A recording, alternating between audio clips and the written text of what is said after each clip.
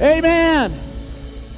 How many believe that Jesus is the Son of the living God? Amen.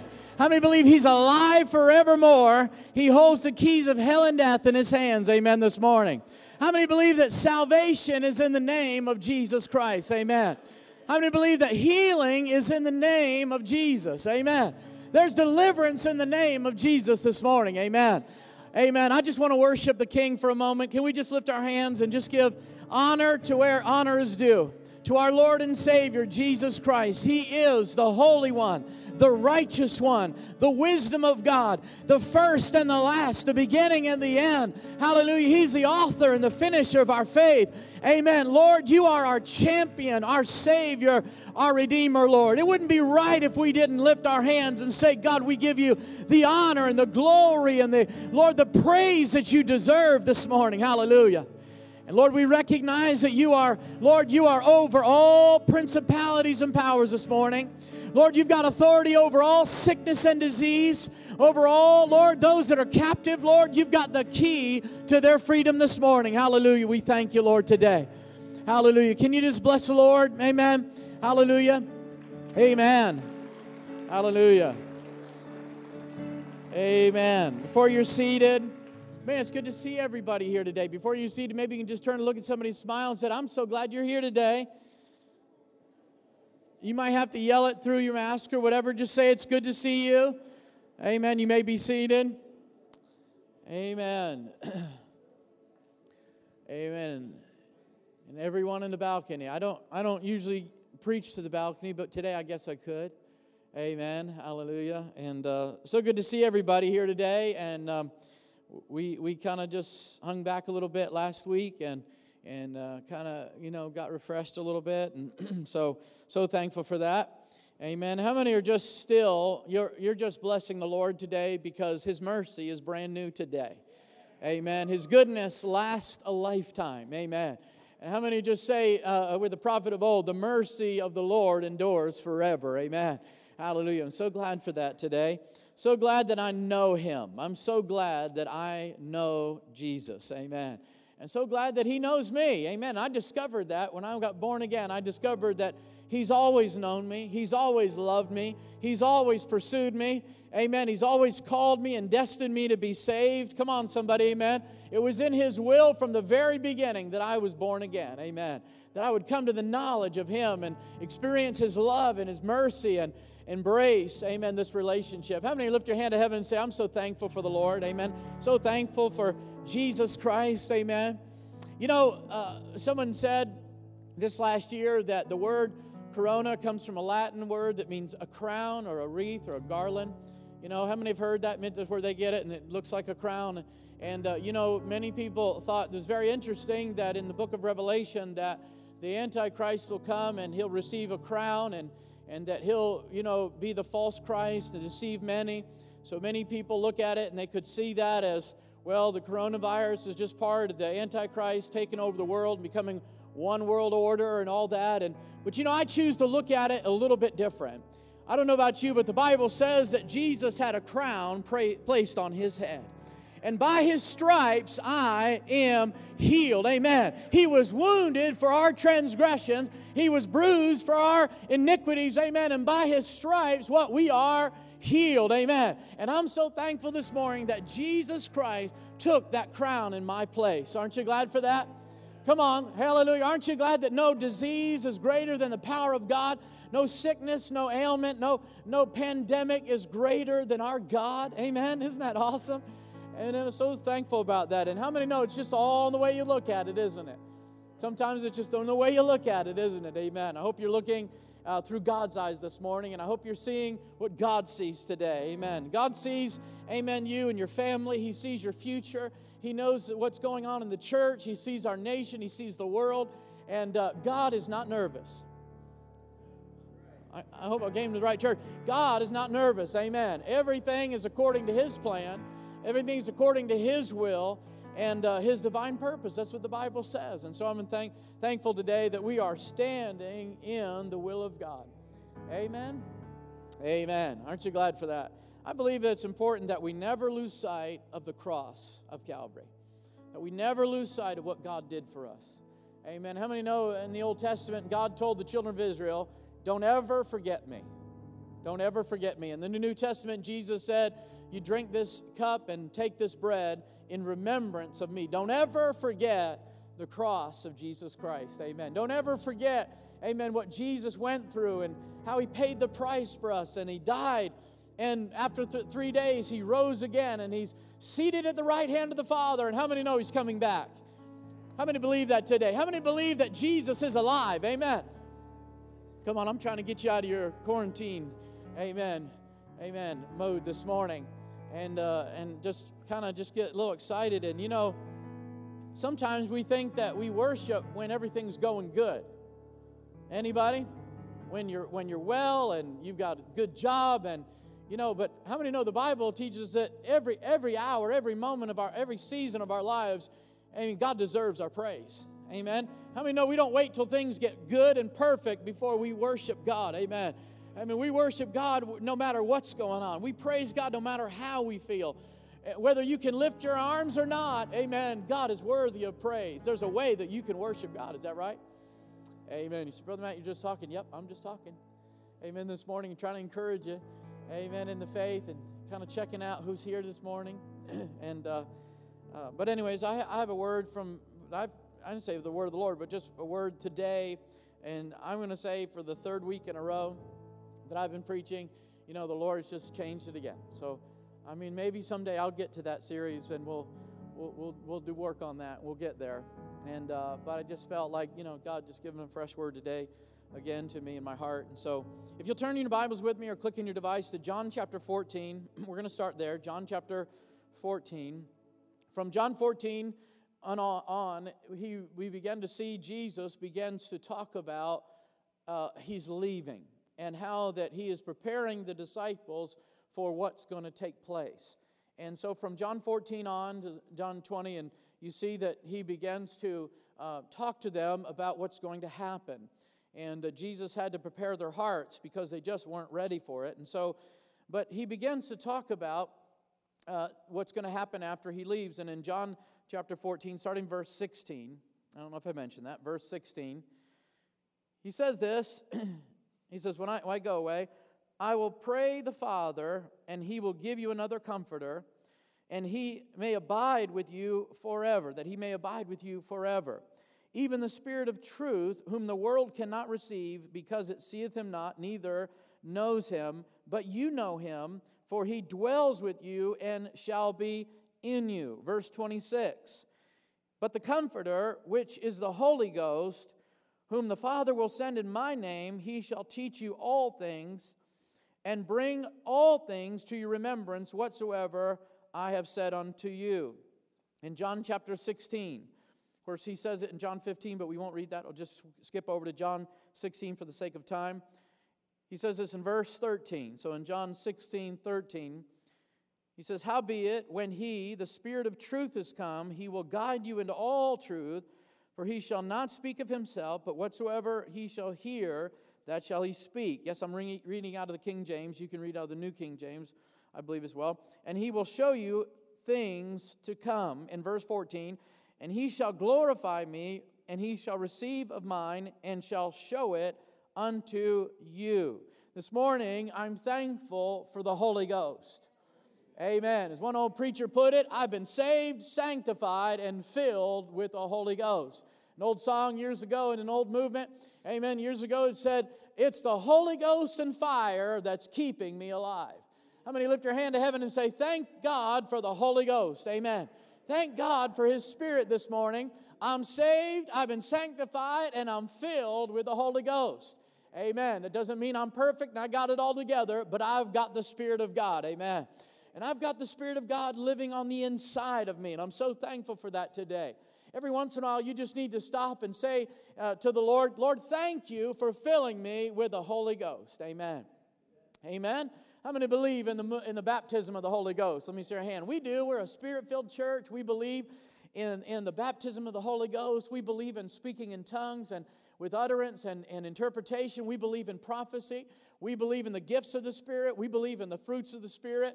We believe in miracles and signs and wonders. Are you believing God for big things this year? Anybody? Come on, you believe in God for miracles? Well, guess what? You're doing the right thing because He's a God of miracles. Amen. He's a God that speaks today. He's a God that shows us signs and wonders today. He's a God of miracles. Does anybody believe that? Amen. Hallelujah. And so I believe that. So as we read this and go through this this morning, I just want to talk to you about the Holy Ghost, the spirit of prophecy. And the Bible says, also it talks about it in John 15, not going to read that, but one of the most significant things that Jesus talks about when He's talking about the Spirit of God, His Spirit coming, the Holy Ghost, is talking about the abiding presence. And of course, we don't have time to go into it, but you can see that in the Old Testament, how that God would come down and He would abide in His tabernacle. He did it with Moses and David and Solomon, and He would come and abide in His tabernacle, is what it says. Or He would come and He would dwell among His people. And that means to live, to hang out, to camp with His people. And so the abiding presence. How many can lift your hand to heaven and say, I know about the abiding presence of the Lord? Amen. Well, if you got the Holy Ghost, you've got the abiding presence of God. Jesus said that He's going to be with you always. But then first, let me back up and says that Jesus actually said, I'm not going to leave you. He said, I'm going to leave, but it's like I never left. I'm going to send you my Spirit. And He's going to live with you, and He's going to speak with you, and He's going to be as if I never left. Amen. I'm going to give you my Spirit. Amen. How many are thankful for that right there? That God said He'll never, what? And Jesus fulfilled what? He said way back in the Old Testament that I'll never leave you nor forsake you. I will be a father to you and you will be my children. Amen. That I will walk in you. I will walk among you. I will walk inside of you. Amen. And you will hear my voice. How many know when Jesus said the Holy Ghost is coming, it was a fulfillment of what God promised His people from the very beginning. Amen. That He would never leave us nor forsake us. Amen. How many believe that Jesus is with us always? Amen. Jesus is with us always. Aren't you glad that you don't have to post amen this morning? You can say amen this morning. Amen. Amen.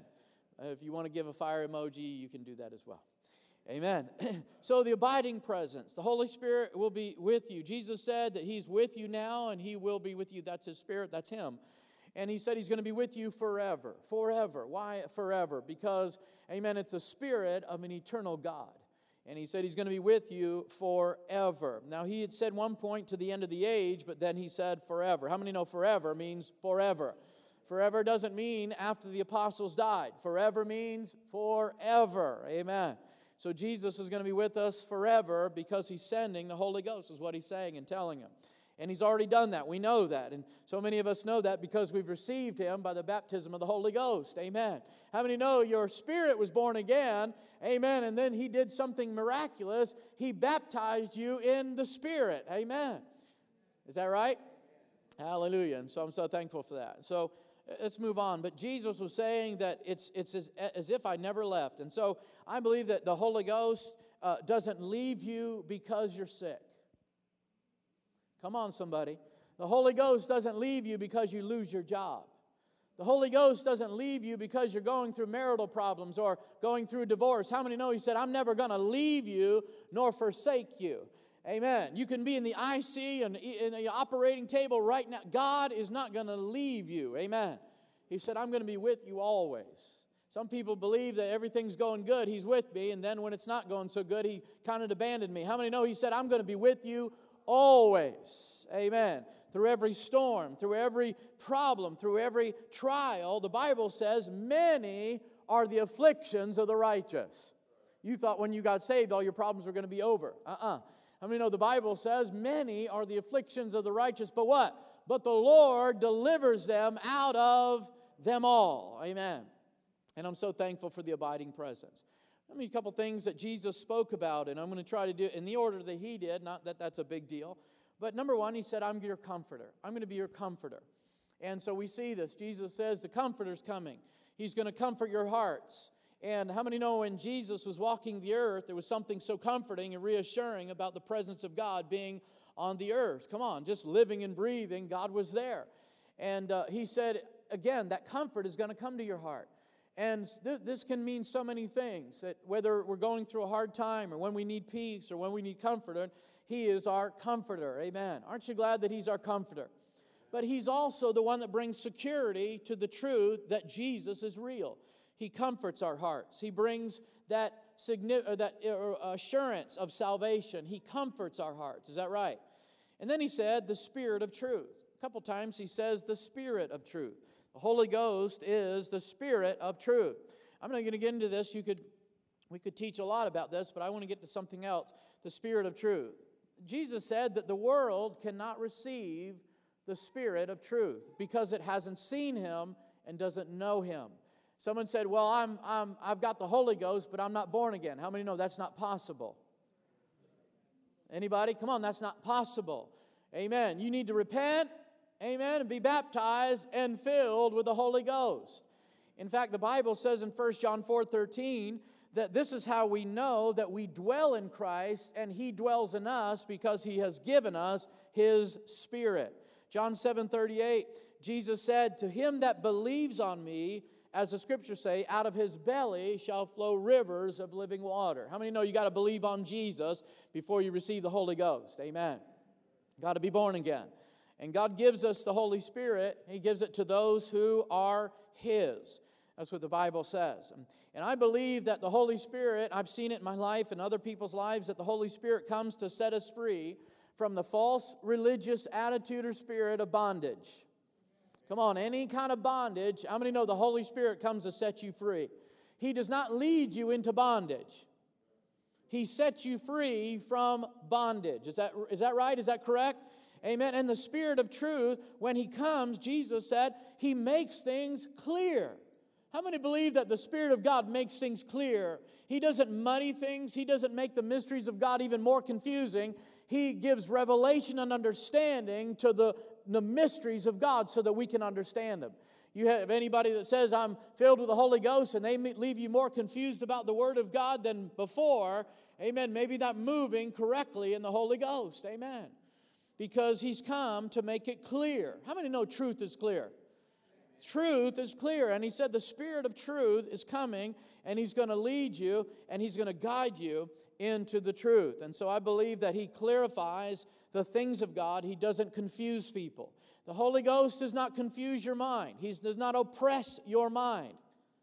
Come on, somebody. Amen. It's usually because I haven't been really following and listening to the Holy Spirit that I get more confused. Are there church people in here? Amen. So the third thing I see is that the Holy Ghost, Jesus said, is your teacher. He will teach you. That's what the word means. And the Holy Spirit and the Comforter means teacher. He is to teach you all things, the Bible says, number one. Number two, to bring to mind the teachings of Jesus. Aren't you glad that God helps our mind? Amen. He helps us. And he helps us walk through the teachings of Jesus and learn the teachings of Jesus.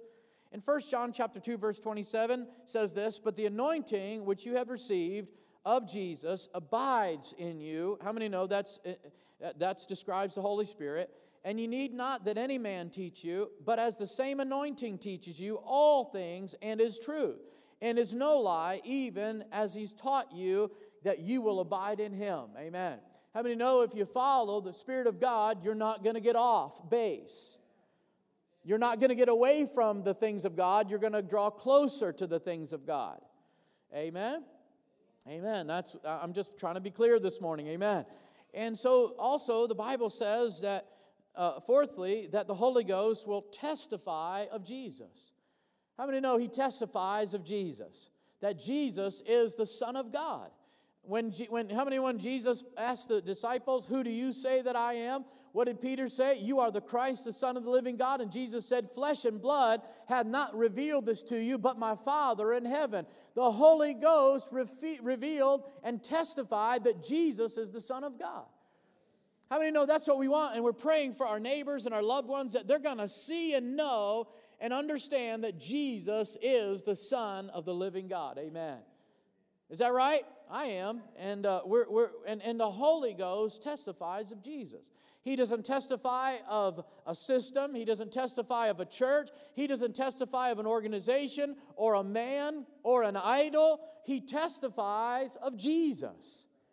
Amen. So the Holy Ghost testifies of Jesus. And you know what that means? That He doesn't lead you into strange revelations about God. Amen. Fifthly, the Bible says that the Holy Ghost reproves the world. He's come to reprove the world of sin, of righteousness, and judgment. That's what the Holy Ghost does. And then the other thing is that He guides. The Bible says, Jesus said this word, that He will guide you into all truth. Of course, we know that means to lead you. Jesus said that He was the great shepherd. My sheep hear my voice, right? I know them and they follow me. How many know anybody that claims that they're following Jesus and they worship Buddha or worship a false god, how many know they're not being led by the Spirit? Anybody? They're not being led by the Spirit. But Jesus said that the Holy Ghost will guide you into all truth. Amen. We're not guided by the wind. We're not guided by the stars or a chart or cards or a ball, or we're not guided by, numbers or angels. You're not guided by dead saints. You're guided by the Holy Ghost. Amen. And He said this, He said that the Holy Ghost would speak. He said He would not speak of Himself, but He's going to speak of the things that I tell Him or that I communicate. He's going to repeat those things. He's going to give those things from my heart. He's going to speak. How many know the Holy Ghost speaks? Yes, He does. And we see it in the book of Acts. The Bible says when the Holy Ghost came, that they were all filled with the Holy Ghost and began to speak in other tongues and prophesy as the Spirit gave them utterance. How many know the Holy Ghost speaks? Amen. And it talks about tongues of fire and prophecy and all those things. And so I believe that the Holy Ghost speaks. And so the other thing that I see, Jesus said that the Holy Ghost would do is that He would glorify Jesus. He would glorify. He wouldn't just testify of Jesus, but He would glorify Jesus. Amen. How many know Jesus is glorified over all principalities and powers, mights and dominions, the Bible says, over every name that's named in heaven and earth and under the earth, the name of Jesus is glorified. Amen. In the book of Revelation, John said, I saw people throwing down their crowns and bowing down to Jesus. Amen. Come on, somebody. How many know He's crowned with many crowns? Amen. Hallelujah. He's King of kings and Lord of lords. He sits at the right hand of the Father, and all heaven and all earth, the Bible says, worship Him. Amen. Amen. I haven't preached for a couple weeks, so it's going to take a couple weeks worth of a sermon. Anyways, just kidding. But He's going to glorify Jesus. So He's going to show you what is of Christ and what is not of Christ. He's going to glorify. The things that glorify the Lord, the Holy Ghost is going to lead you there. How many know worship glorifies the Lord? When you worship the Lord in thanksgiving and praise and adoration, that glorifies the Lord. He glorifies Jesus. Amen. And I just want to add to this that I believe that, and I see in the Scriptures that when we begin to glorify Jesus, heaven begins to open up and come down. Why? Because in heaven, every knee bows to Jesus. Amen. And so the last thing I want to bring out about what Jesus taught about the Holy Ghost is that He will reveal things to come. And He also reveals things that happened, things that were written, things that were spoken, and He reveals things that have not yet happened. How many believe that? I believe that He has come to reveal. How many believe the Holy Ghost has come to reveal? Amen. This is kind of just a good rhetorical thing. He just comes to reveal. So things that haven't been revealed, Jesus said, He's going to bring them back, but He's going to bring back the teachings that I've said. He's going to, and in fact, Jesus gives His commission, and He said that you are to teach all nations everything I taught you. Amen. All the teachings of Jesus, you're to teach other people. Why? Because you've got the Holy Ghost, and He's teaching you what I taught you. Amen. And so the Holy Ghost reveals. In the book of Joel, we see that there was a prophecy that Peter, of course, in Acts 2:38 stood up, or in Acts 2, stood up and began to quote from Joel 2. And when we see that when God pours out His Spirit, there's going to be prophecy, there's going to be dreams, there's going to be visions, and it's all part of the revealing of what God does through the Holy Spirit. Amen. That He reveals things. He reveals things to us. He reveals things to people. He reveals things to many people think, well, He only reveals it to pastors or to prophets. No, He reveals it to those that are filled with the Holy Ghost. Come on, somebody, amen. And He reveals it to those that are filled. And I believe that, and when I see in Scriptures, that a new understanding what the Bible calls revelation is what we would call a new understanding on what's been written. When you get an understanding, a true understanding and clarity on what God's already spoken, it's called revelation. It's a revelation of what God has already said. Come on, somebody. Now, I know you're thinking, well, there's all kinds of revelations out there and everything. But how many know every revelation has got to line up with what already has been written? Anybody? Oh, yeah. Amen. That's what we believe in this church. We are word bound in this church. Amen. We believe in the Word of God. But also, if you notice, and taking notes, that the Holy Spirit is really, you receive the Holy Spirit by asking. Luke chapter 11, Jesus gave the analogy, and he said at the end, he said, your heavenly Father will give the Holy Spirit to anyone who asks. And we receive the Holy Spirit by asking. We receive the Holy Spirit by faith. Can you say amen? We receive Him by faith. I did. And because I read my Bible, and Mark 11 says, when you pray, believe what you ask for. James chapter 1 says, ask without wavering. Ask in faith without wavering. How many know the just live by faith? Right? Without faith, it's impossible to please God. And also, the Holy Spirit is given to those who are obedient to His Word. In Acts chapter 5, verse 32, it says, we are His witnesses of these things, and so is the Holy Ghost, whom God hath given to them that obey Him. Amen. So the Holy Ghost is given to those that obey Him. Remember this, that the Holy Ghost is the Spirit of truth. He will guide you, and He will reveal things to you. Amen. That's what we talked about. And so I know also through the Scriptures and personal experience that the Holy Spirit uses our perception, He uses our intuition and our foreknowledge of things, and that helps us make decisions and shows us things and reveals things to us. The Bible says in both Jesus' experience and in Paul's experience that both Jesus said it and Paul, they said, I perceive. I perceive. How many know there's times that you perceive something? I'm not going to get into that, but that's how God can speak to you. There's a perception. Jesus said, I perceive that you are here not to hear the truth. You're here to trick me. Amen. How many know God? He knew God said He knew His heart. So God knows our hearts, right? And Jesus said He knew why those people were there, and He perceived that they wanted to deceive Him. Paul said to the one man who thought he was saved, but he just thought he could buy the Holy Ghost. Paul said, I perceive you are in the gall of bitterness. Amen. How many know God uses those things? And we're not going to get into that. But anyways, so God has given every believer. And so moving on, and I believe that the Holy Ghost has been given. And how many believe that it's by the Spirit of God that we are anointed for service? We are anointed to do what God wants us to do in the earth. Jesus said, these works shall you do, and greater works shall you do. Well, if Jesus was anointed to do the work of the Father, how many know we're anointed to do the work of the Father? Amen. And so He anoints us with the Holy Ghost.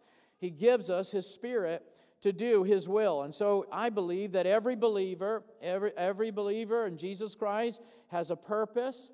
They have a place. They have gifts to fulfill the call of God or the will of God, or to, like Jesus, to do the work of God in the earth. Every believer. How many believers do we have here today? Come on, let me see your hand. Every believer has a purpose. Do you believe that? Every believer has a place in the body of Christ or in Jesus, and every believer has been given gifts and special abilities by God through the Spirit to do what He wants us to do in the earth. And one of the things we teach here is that with spiritual gifts, that spiritual gifts serve at this purpose. Number one, to glorify God. Spiritual gifts glorify the Lord. They edify other believers or the church, and they're a sign of God's power and love to those that don't know Him. That's what about spiritual gifts. And so I have seen, and we taught that we need to be good stewards of the gifts that God gives us. How many believe we need to be good managers and good stewards of what God gives us? And so we see that, and we get that from the Bible. Jesus taught that, and Paul taught that about the gifts of the Spirit and about the things that God has given us. And Paul went on, and he began to talk about that we should desire spiritual gifts. That it's okay, and it's actually a good sign of a healthy Christian to desire spiritual gifts. Not to lust after them for power, right? Come on. but to desire spiritual gifts. And so he says that we should desire spiritual gifts. And then he goes on and he begins to teach a little bit more. And then he goes and he says to covet earnestly the best gifts. Now he's talking about this in 1 Corinthians chapter 12. At the very end of it, you read it in the last verse. He says a couple verses, and then he says, I'm going to show you a more excellent way, talking about character over the gifts and the love and all that. But one of the things he makes clear is he's talking about prophecy. And in 1 Corinthians, in the Corinthian church, especially in the Corinthian church, he really had to teach them a lot about prophecy. And we know that the Spirit of God, the Holy Ghost, speaks through prophecy. How many believe that? Let me see your hand. Amen. Today, yeah, we believe that the Holy Ghost speaks today as He did in the Old Testament, under the Old Covenant, through prophecy. I believe that God speaks through prophecy today. Well, we all believe that in our church. That's one of our foundational things. We believe that. We believe in the word of the Lord. And so Paul said, desire or covet. He uses that word covet. Don't have time to get into this.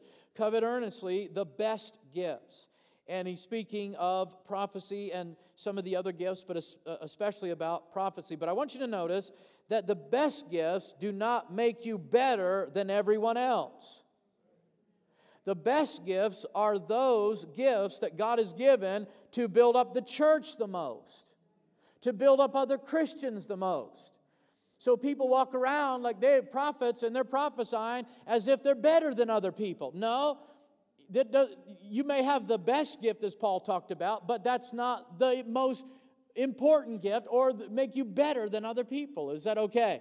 Doesn't make you better than everybody. Come on, it just says that is the most important gift that'll build the church. Because he says that speaking in tongues builds you up, but prophecy builds up the church. Come on, somebody, amen. It builds up the church. And so he had to talk to him a lot about this. And so we see through the teachings, and I need to get through this quickly, we see through the teachings that the number one reason for prophecy is edification, not personal guidance or fortune telling. Amen. It just got quiet in here. Let me explain a couple things to you. There's what they call forth telling. So that's to tell forth or to publish abroad. That's what we do, and the Lord gives us that instructions. It's forth telling. There's a foretelling. That's to tell something beforehand by supernatural means, things that will happen or are going to happen. But there is fortune telling. Is that right? There's fortune telling. And say, well, Brother Matt, what are you talking about that for? Everybody knows that's wrong. Well, I have seen with my own eyes and heard with my own ears people that are not born again, that are actually involved in witchcraft and the occult, prophesy over other people. So a lot of you know this. You come out of this. Fortune telling. This is predicting information about a person's life with the practice of divination, or using, whether it's cards or whether it's charts or stars or numbers or beings or signs and all kinds of things, or years, come on, calendars, whatever. It's trying to predict information about people's lives. And I feel that sometimes, usually around the beginning of the year, if we're not careful, we tend to lean a little bit in this area of what is my future going to be for this year. Now, I believe in giving vision and casting vision. There's nobody that really champions that more than I do. Casting vision, talking about vision, what God's saying for this year, I believe in that. But if you've got to get online and you've got to search and search and search to see what God's saying for this year, and I need to know, God, what are you predicting for this year? Maybe you're not really walking by the Spirit. Maybe you're going in another direction. You know, if you have to run to somebody every 2 seconds and you got somebody special that nobody knows about, that you got to text and say, what is my future like? What am I going to do this year? Am I going to be rich or am I going to be poor? How many know we don't shake the dice and find out what's going to happen in our life? We seek the Lord. Amen. And so there's a difference, isn't there? In all prophecy, I really like this teaching, from a very solid teaching. I know that my father's had Dr. Bill Hammond's, Bishop Bill Hammond's books for years on prophecy. He's got a school of prophecy and ministry. He's given some really good practical applications about prophecy. He wrote a book about prophecies and the pitfalls of it, really good. And he used to share that there's three things about prophecy that you got to take in consideration: that it is conditional, that it's partial, and it is progressive. Now, I don't have time to get into that. There's a great teaching on all this. But what the Bible says, there's 5 things that the Bible talks about, that prophecies it brings out. Number 1, it's the testimony of Jesus. In the book of Revelation 19:10, it says, "For the testimony of Jesus is the spirit of prophecy." Or, for the essence of prophecy is to give a clear witness for Jesus. It is the message confirmed by Jesus. Or his life and teaching are the heart of prophecy. That's what it says. So the testimony of Jesus is the spirit of prophecy. There is the gift of prophecy. In 1 Corinthians chapter 12, verse 10, we see that there's named among the gifts is the gift of prophecy. That means that any place, any time God speaks to you, you can prophesy. You don't have to work it up. That's a gift. How many know what a gift is? It's a gift. Amen. It's just a gift. And so God gives the gift of prophecy. And then there's also what we see, presbytery. We exercise this and believe in this, and we do this. Presbytery, that's a team of prophets, those who have the gift of prophecy, and they usually at an ordination or a dedication or some type of a formal meeting with these brothers and other witnesses, and usually and sometimes there is an impartation of a gift at those meetings. We see this in 1 Timothy chapter 4, verse 14. He says to stir up the gift that was given to you by the laying on of hands of the presbytery. We see that. We believe in that and practice that. Then also there is prophetic preaching. How many know Jonah and Moses moved in prophetic preaching? Jesus moved in prophetic preaching. There's times that we are invited to go to a church or a place, and we don't just stand up and say, well, I guess I'll give them my best sermon ever. We pray and say, God, what are you speaking to the hearts of the people here, that we can give them what you're saying, something that's very relevant and to them, and we are praying for. That's prophetic preaching.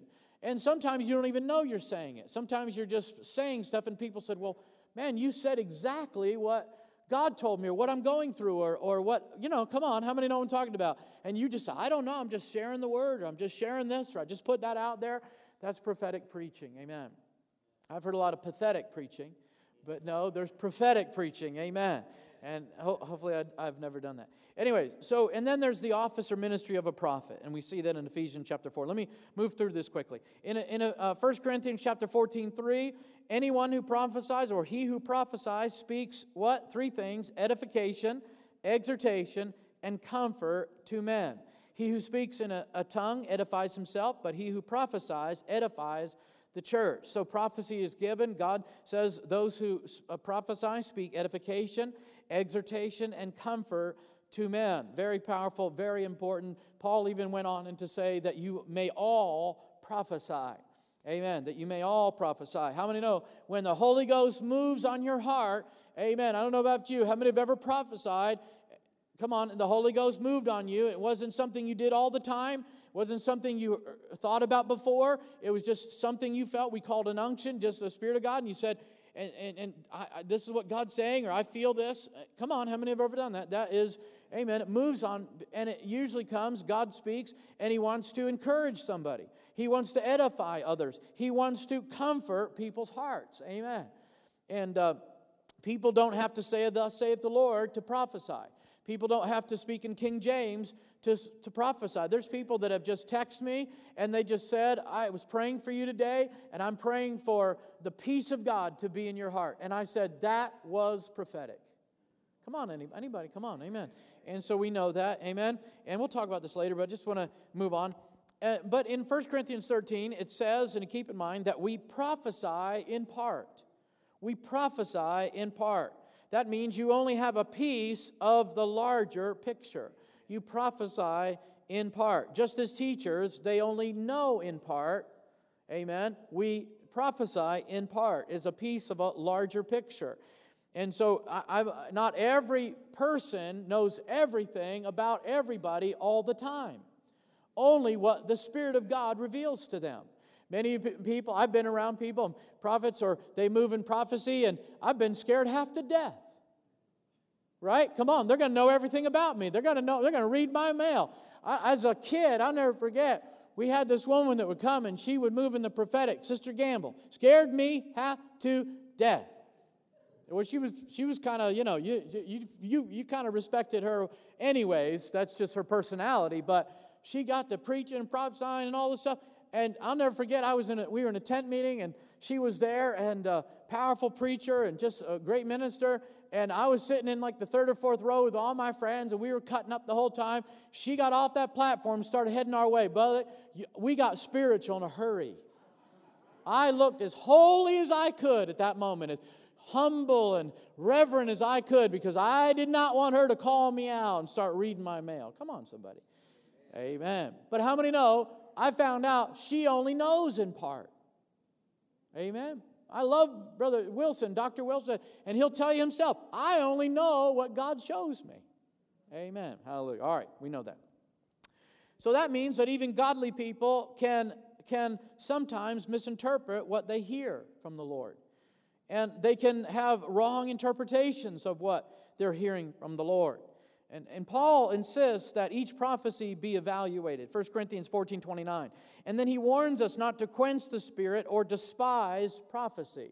He told us, he said, do not forbid to speak in tongues and do not despise prophecy. Instead, we are to test them, keeping what is good and rejecting what is evil. The Bible says in 1 Thessalonians 5:19 and 22. Is this all right today? Amen. All right. Amen. And I'm not looking for approval, just making sure I can go more. All right. So, but we have to prove all things. The Bible says that we should prove all things. How many know you got to prove all things? If someone says that you're going to get $1 million this week, how many know you're going to prove that thing? If someone says, God told me this and God told me that, how many know you just got to, you can't just run out the door and say it's going to happen no matter what. Sometimes you got to wait on that and prove what God said. Is that of the Lord? Was it God? Come on. The Bible says that when the angel of the Lord came to Mary and spoke to her about what she couldn't even see, what was unthinkable, come on, revealed to her what was going to happen. She didn't see it, didn't know it. The Bible says she pondered these things in her heart. Until all of a sudden, she noticed a little bump going there. And realized, oh, this is the Lord. Amen. This is God. Amen. And she proved, amen, the word of the Lord. Amen. And so I want to also tell you and let you know that not everyone who prophesies is a prophet. Amen. Not everybody prophesies as a prophet.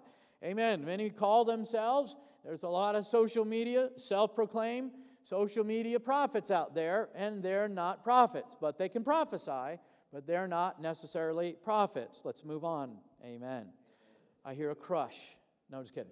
Anyways, so as this church, one of the things we do, we recommend to everybody that if you're not called to be a prophet, if that's not your thing, we recommend no dates, no mates, no states. That's easy, isn't it? Amen. We just say let's just encourage each other and move. If you feel you've got dates or mates or states for somebody, let's get a lot of confirmation on that. How many know that unless you're confirmed prophet and it's been confirmed by many people on multiple occasions, you don't just simply run away with what everybody says is from the Lord. Because not everybody that prophesies is a prophet. Amen. And so we just say that in our church. Let's be saved. No dates, no mates, no states. Amen. Please don't get up and say, well, God showed me and I had a dream and I had a word for you that you're moving to Arizona tomorrow. How many know you got to question that one, right? We're going to pray about it. Let's put it that way. You're going to pray about that one. Amen. Amen. Well, maybe you are already thinking about Arizona. Maybe I should say something else. Or you're called to Indonesia tomorrow, and you're like, whoa. Amen. Let's get some confirmation on this one. Amen. But also the Bible talks about things that are conditional, and it's things by conditions. And that's not making an excuse for people. That's reality. Most of the time, if you study prophecy in the Bible, especially the Old Testament prophecy, you'll see that it's the conditional on repentance or obedience. Is that right? Jeremiah 18 says this. God told Jeremiah, if at any time I announce that a nation or kingdom is to be uprooted, torn down, and destroyed, and if that nation I warned repents of its evil, I will then relent and not inflict on it the disaster I had planned. And then he turns around and said, if that city is blessed and I tell them to repent and they don't, I'm going to bring disaster on that city. And you know, but the Bible says, and God told Moses, he said, stand aside, Moses, I'm going to wipe him out, I'm going to do this. But the Bible says, because he stood in the gap, God held back his anger, his judgment. Is that right? Jonah, he said, I'm going to wipe them out. Go down and tell them. He said, but because they repented and they put on sackcloth and repented before me, amen, I'm okay with them now. Paraphrasing. Is that right? Come on. For obedience, and we know that, and so we got to take that in consideration. And so I believe that there's instances where God's you got to also study this in Jeremiah, where there's instances where God said that people have prophesied out of their own heart. They have prophesied out of their own visions of their mind, and that's what it says. And he uses that word.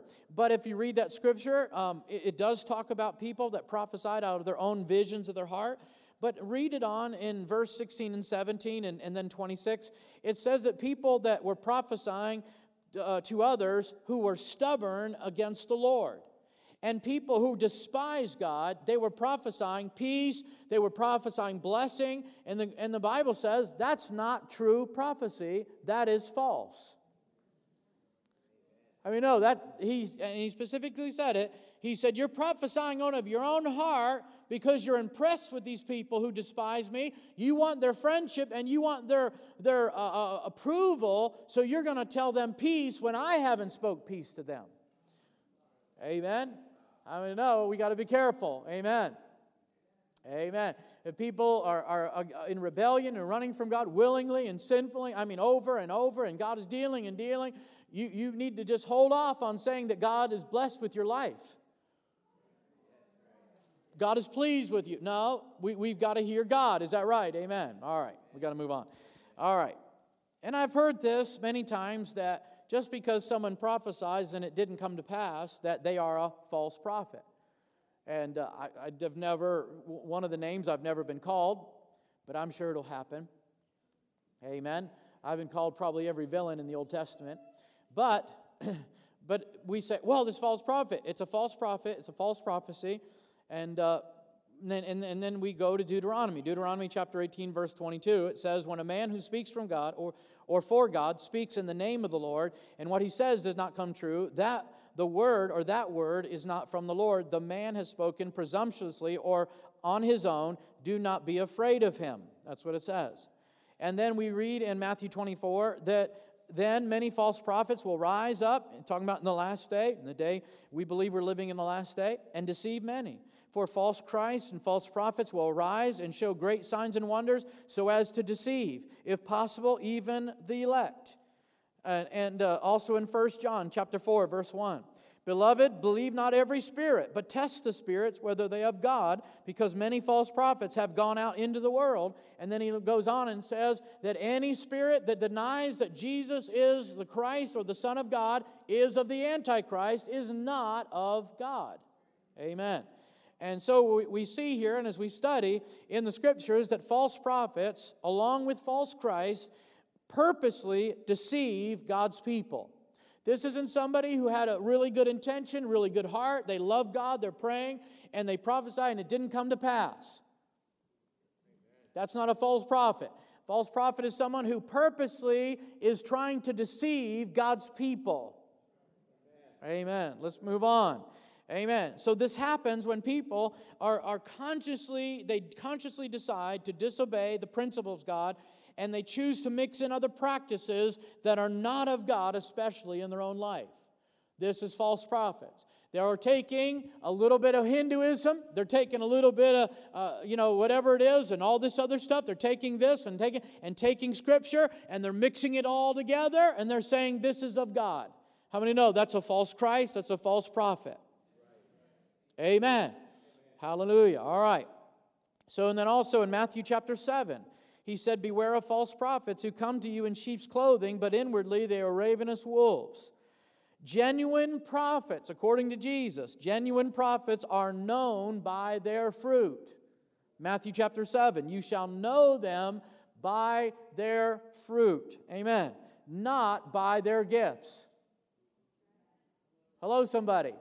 Not by their gifts. You will know who is genuine and who is false by their fruits.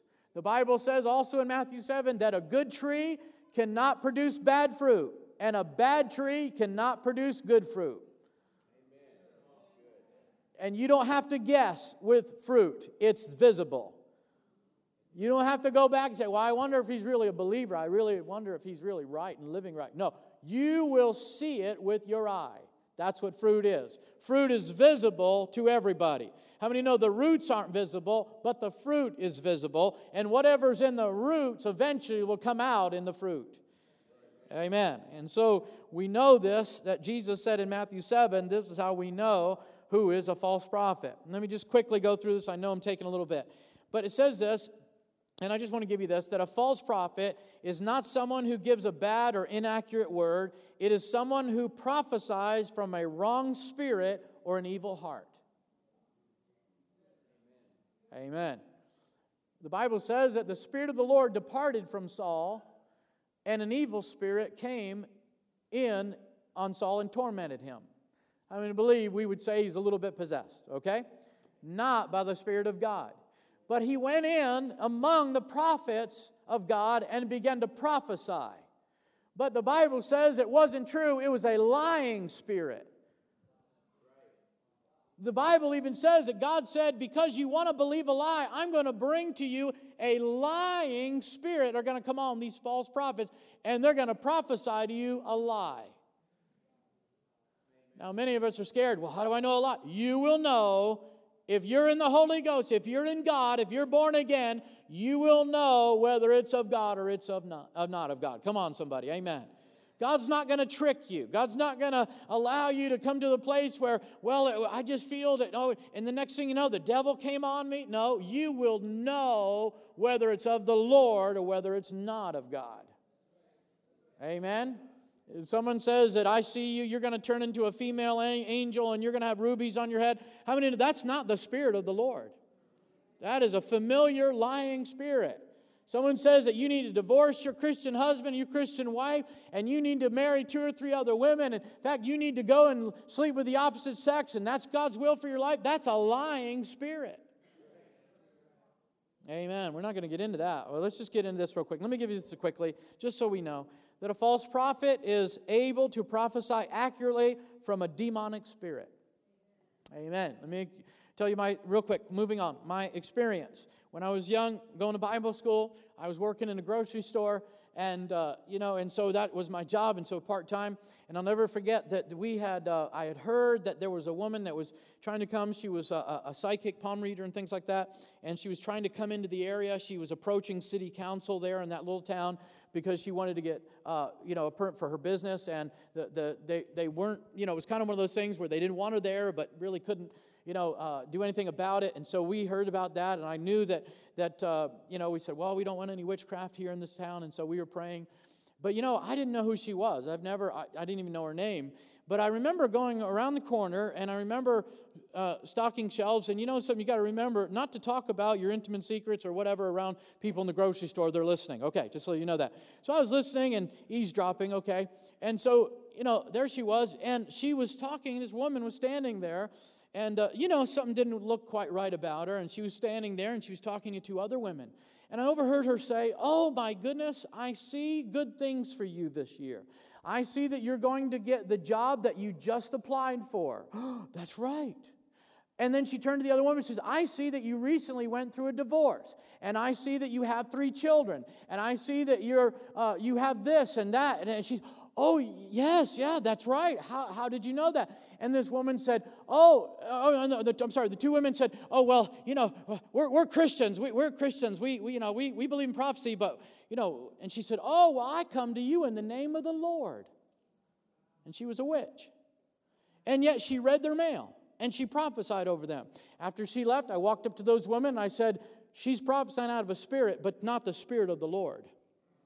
I said, she's a witch, and you need to just, disconnect yourself from anything she just spoke into your life. Amen. Hallelujah. Come on, somebody. Amen. And so they will prophesy accurately out of a demonic spirit. Now, after she was done prophesying, she gave him her card and she said, I'll read your palm for free. I'll tell you your future more. How many know that's a demonic spirit? Is this okay? We're in a spirit-filled church today. All right. Amen. But so a false prophet operates in pride, arrogance, and with a haughty spirit. A false prophet will operate from a spirit of divination, as we talked about, knowingly deceive people. They will knowingly use signs and wonders to deceive people. That's what Jesus said, lying, signs, and wonders. Use flattery, seduction, and manipulation. That's Jezebel. They'll use that. They'll have a wounded heart, as we see from the prophets of old, the false prophets of old. They will lose accountability to the Scriptures and place themselves above the Word of God. A false prophet will have a heart that is closed to new revelation and are unwilling to allow people to test their prophecies. Amen. A false prophet will seek to promote themselves and their own personal agenda. They'll prophesy for personal gain, either for wealth or influence or power over people or control. They will prophesy for personal gain. They prophesy what people want to hear for personal gain. In other words, like this woman said, give me $20 and I'll prophesy good things over your life. If you give me some money, I'll tell you good fortune. How many know that's not of the Lord? Not of the Lord. Amen. Amen. So we know that. And so I'm just trying to just talk about it. So false prophets will draw people, of course we said this, to themselves, directly to themselves, instead of Jesus Christ. And it's not something that I've heard people be accused, well, he's just drawing people to his ministry, he's talking about his books, talking about his website. You know, and you pick that up with some people, sure, absolutely. But this is purpose. This is on purpose. They're going to tell you, you don't need to go to a church. You need to come to my house, and I will prophesy over you good things. How many know that's not of the Lord? Amen. Hallelujah. And so the last thing I just want to talk to you about false prophets is they do not walk in the fruit of the Spirit, which is love. They usually walk in anger, some type of hate, some type of, some kind of separation from others. They will walk in. They won't walk in love. And let me just give you some warnings in closing that we really talk about in our growth track. Brother Anthony mentioned it. And in our growth track, one of the things we talk about a spirit-filled life and walking in the Spirit, the gifts of the Spirit. But let me just throw out some things that we need to be careful. Be careful that one individual or a small group of individuals are not directing or controlling your affairs, your emotions, or your decisions by prophetic words, okay? Or by their prophetic counsel that they give. And that you are not dependent on their words alone. Oh my word, what should I do? What should I do? I got to call my seer. I've heard people say that. I've got to call my interpreter. Amen. How many know you're on dangerous ground? Amen. Don't get into that. Beware of that. Amen. Beware of individuals who cannot submit their words to any church leader, and they have to make every word secretive. Amen. Understand that prophecy is never intended to be used as a medium in place of God's word. Can somebody say amen? The Spirit and the Word agree. Amen. The Holy Ghost draws you closer to the Word, not away from the Word. Amen. Hallelujah. And it doesn't create a new word. It doesn't create a new law or commandment or a new principle. Oh, I didn't know that I could worship cows and Jesus. No. How many know that's... Amen. Hallelujah. All right. So let's be careful. So, and now let me just say this, because the Spirit and the Word agree.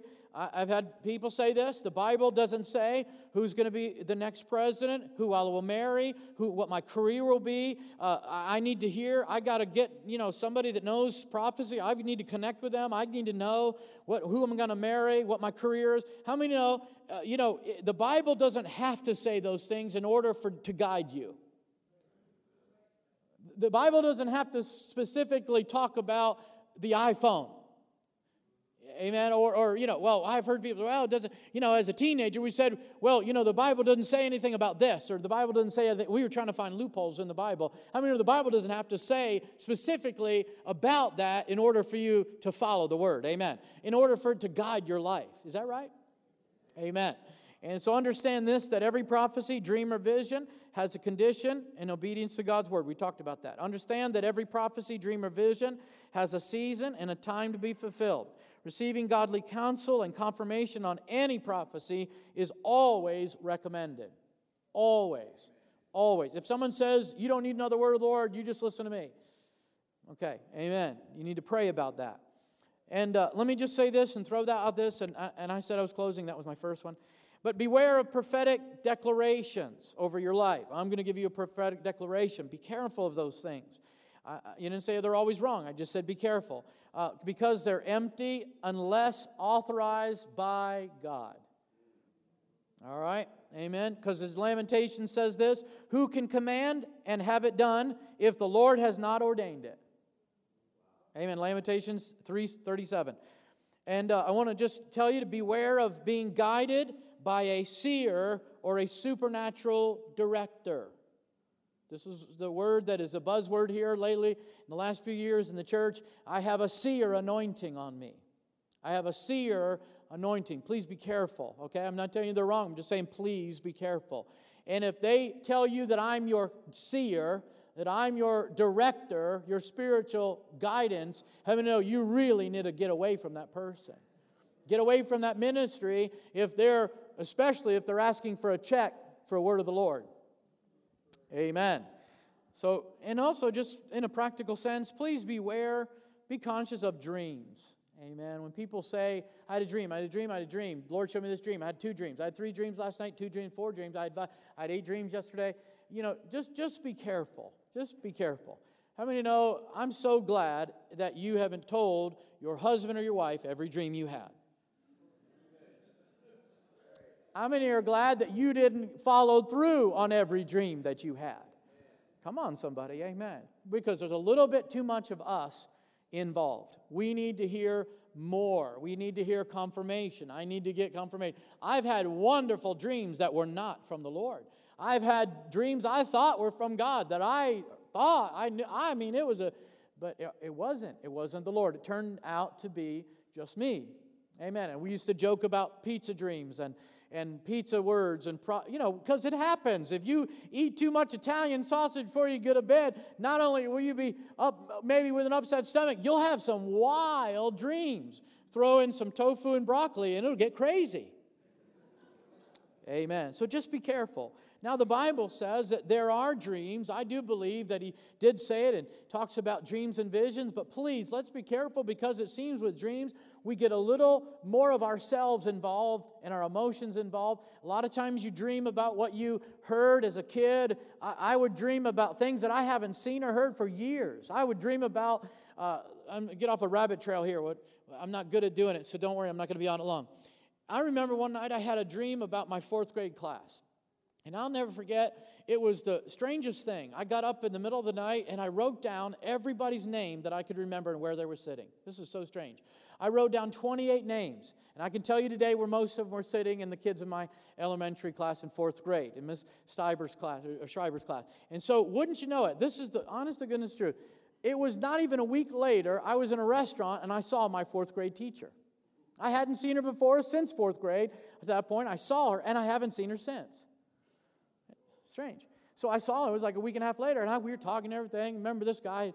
And please forgive me. That came out. And that's a joke. And anyways, so I said, hey, now, Mrs. Schreiber, how many kids were in my 4th grade? She was very smart, remembered all the kids. She said, now there was about 32. She said, but by the time the school year ended, there was around 29. I was like, missed one. Now, I don't know if it was the Lord, but it was wild, wasn't it? It was a kind of a weird coincidence. But I can't go around with every dream like that and say, well, I had it once, and every time I dream like that, that's of the Lord. Let's just be careful. Amen. I don't know why I said all that. Anyways, but dreams in the New Testament are personal, usually with instructions. As many times Peter or Paul would have a dream, he had a dream of a man in Macedonia saying, please come over and help us.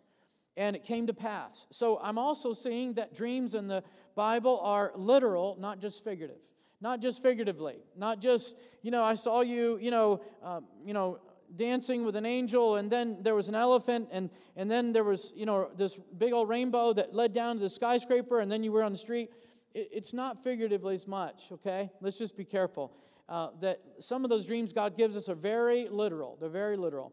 And so that's what I see in the New Testament. Let's be led by that. So let's be careful that when there's more symbolism than Scripture. Amen? I saw the head of a dog, and then I saw a tail of a cat. And then I saw, what does that mean? I don't know. And they walk away. And you're like, I'm just totally messed up. Like, I don't know when to end to start with. Amen. All right, just be careful. Amen. Hallelujah. And so just be careful of symbolism more than Scripture. But also, let's look at the book of Revelation. The book of Revelation, you say, well, brother, now that was not a dream. The Bible says, John said, I was in the Spirit on the Lord's day, and I heard a voice from heaven. Then he said, I turned and I saw the voice. Is that right? Jesus told John, write what you see and what you hear. So it wasn't a dream. It was really more of an experience. It was a visitation from the Lord. Amen. Those are unusual. I've had those. Amen. Occasionally we had visions, but so let's be careful. Amen. And so, and lastly, I just want to throw out, please beware of self-appointed prophets and social media prophets. Amen. Someone said, well, I've been sanctified by Facebook. Well, let's take it up a little notch. Let's get sanctified by Jesus. Amen. Hallelujah. So how many believe in the spirit of prophecy? Amen. I believe in that. How many believe in the Holy Ghost? And the Holy Ghost has come. Amen. He's going to be our guide. He's going to be our teacher. Amen. He's our comforter. He's going to reveal things to us. And it's going to glorify Jesus. It's going to testify of Jesus. Amen. So the world will know that God is real. Can you say amen? Amen. I'm going to talk to you, but stand on your feet in closing. Hallelujah. I'm so thankful for the Holy Ghost. Amen. Amen. And the Holy Ghost is not, doesn't confine himself to a denomination. Aren't you glad for that? Amen. Whosoever will come and drink, Jesus said. Whoever's thirsty can receive the Holy Ghost. Whoever's hungry, Jesus said, if you're hungry for, righteousness, you will be filled. Amen. And so I'm so thankful for that. But I just want to, in closing, take a second and kind of just address the elephant in the room. And I speak as your lead pastor and a spiritual leader in the community and a servant of the Lord, as we all are. And maybe this last week there was maybe a lot of confusion or disillusionment. And I'm not speaking on behalf of a political party. Listen to me. Hear my heart. Not speaking on behalf of a person or political party, but there was a lot of prophecy in last several months, this last year, concerning the election. And a lot of you may be wondering, having questions. I talked to somebody last night and have some questions. And I've talked to people this week and talked to other pastors this week and friends of mine and other pastors. And we have some questions. And so I wanted to talk to you today about prophecy and give you some principles. There was definitely people speaking the same thing and all kinds of different people and all kinds of unusual things that were happening. And there were exact dates given. There was times, there was years that were given, specific things that were said. There was guarantees that were made. There were people that said this is from the Lord and it's guaranteed. And as the church, that's what we heard. That's what was being said. And now I'm a little disappointed in some ministries because they're almost throwing it back on people and saying, well, I can't apologize for the gift. And I'm not responsible for what God says. And the church didn't have enough faith, or you didn't pray enough, or nobody obeyed right, and you didn't listen. I believe, if anything, we just need to say it didn't come to pass. And we need to, if you believe that there was a word and a prophecy, don't be so jumped to say everybody's a false prophet, and don't be so far to jump to say I quit and I give up on God. I'm not telling you to quit and believe what God's put in your heart. I'm not telling you to do that. I don't want you to be discouraged. I don't want you to be have any disillusion about prophecy and people that prophesy.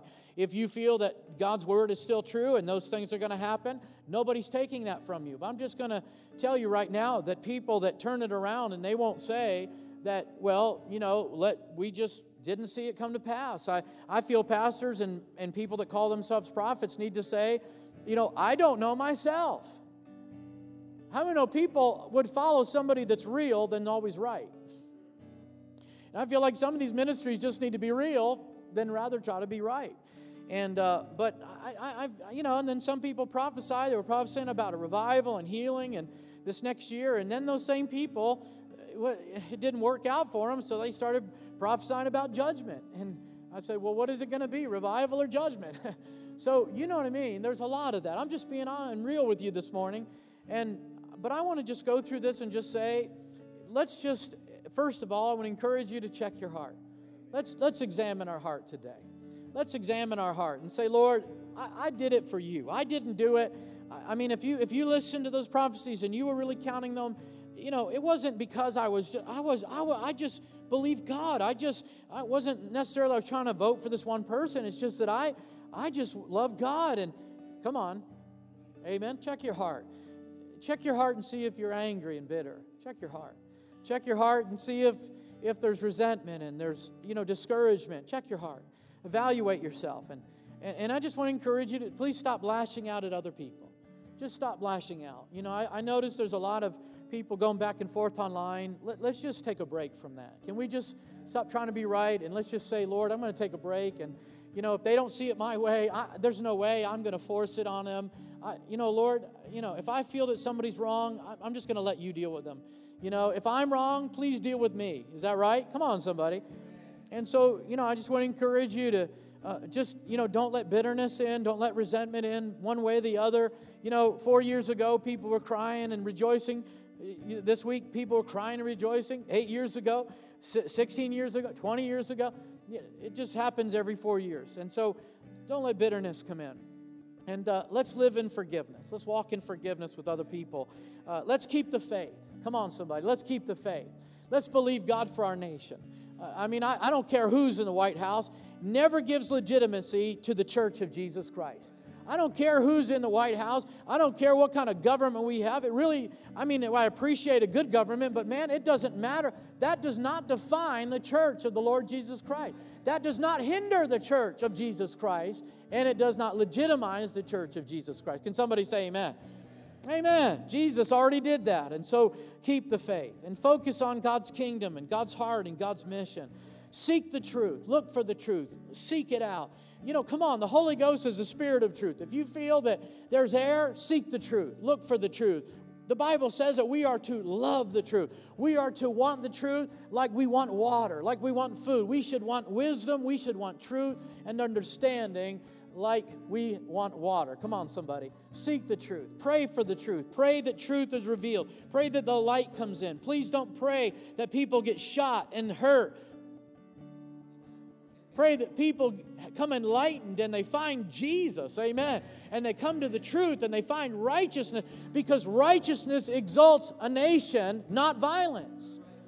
Amen. So I want to encourage you to do that. And so I want to encourage you, don't look to a man. Don't be wholly guided by prophecy and dreams. Don't lose your faith. And don't stop pursuing Jesus Christ. I want to encourage you to be filled with the Holy Ghost today. Seek out the baptism of the Holy Ghost. Seek out the things of God. Run after God, as David said. Pursue Him. Amen. Pursue the Spirit of God. Pray in the Spirit. Pray with your understanding. Let the Lord guide you and lead you in prayer. Let the Lord lead you and guide you in your workplace, in your family, in your home. Let the Holy Ghost flow this week. Let the Holy Ghost have His way.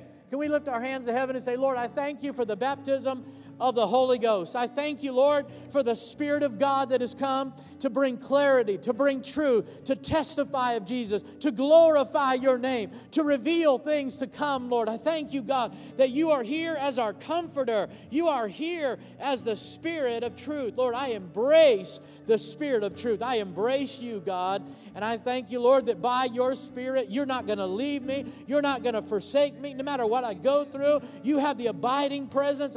It goes with me when I wake up, when I lie down, when I'm going wherever I am.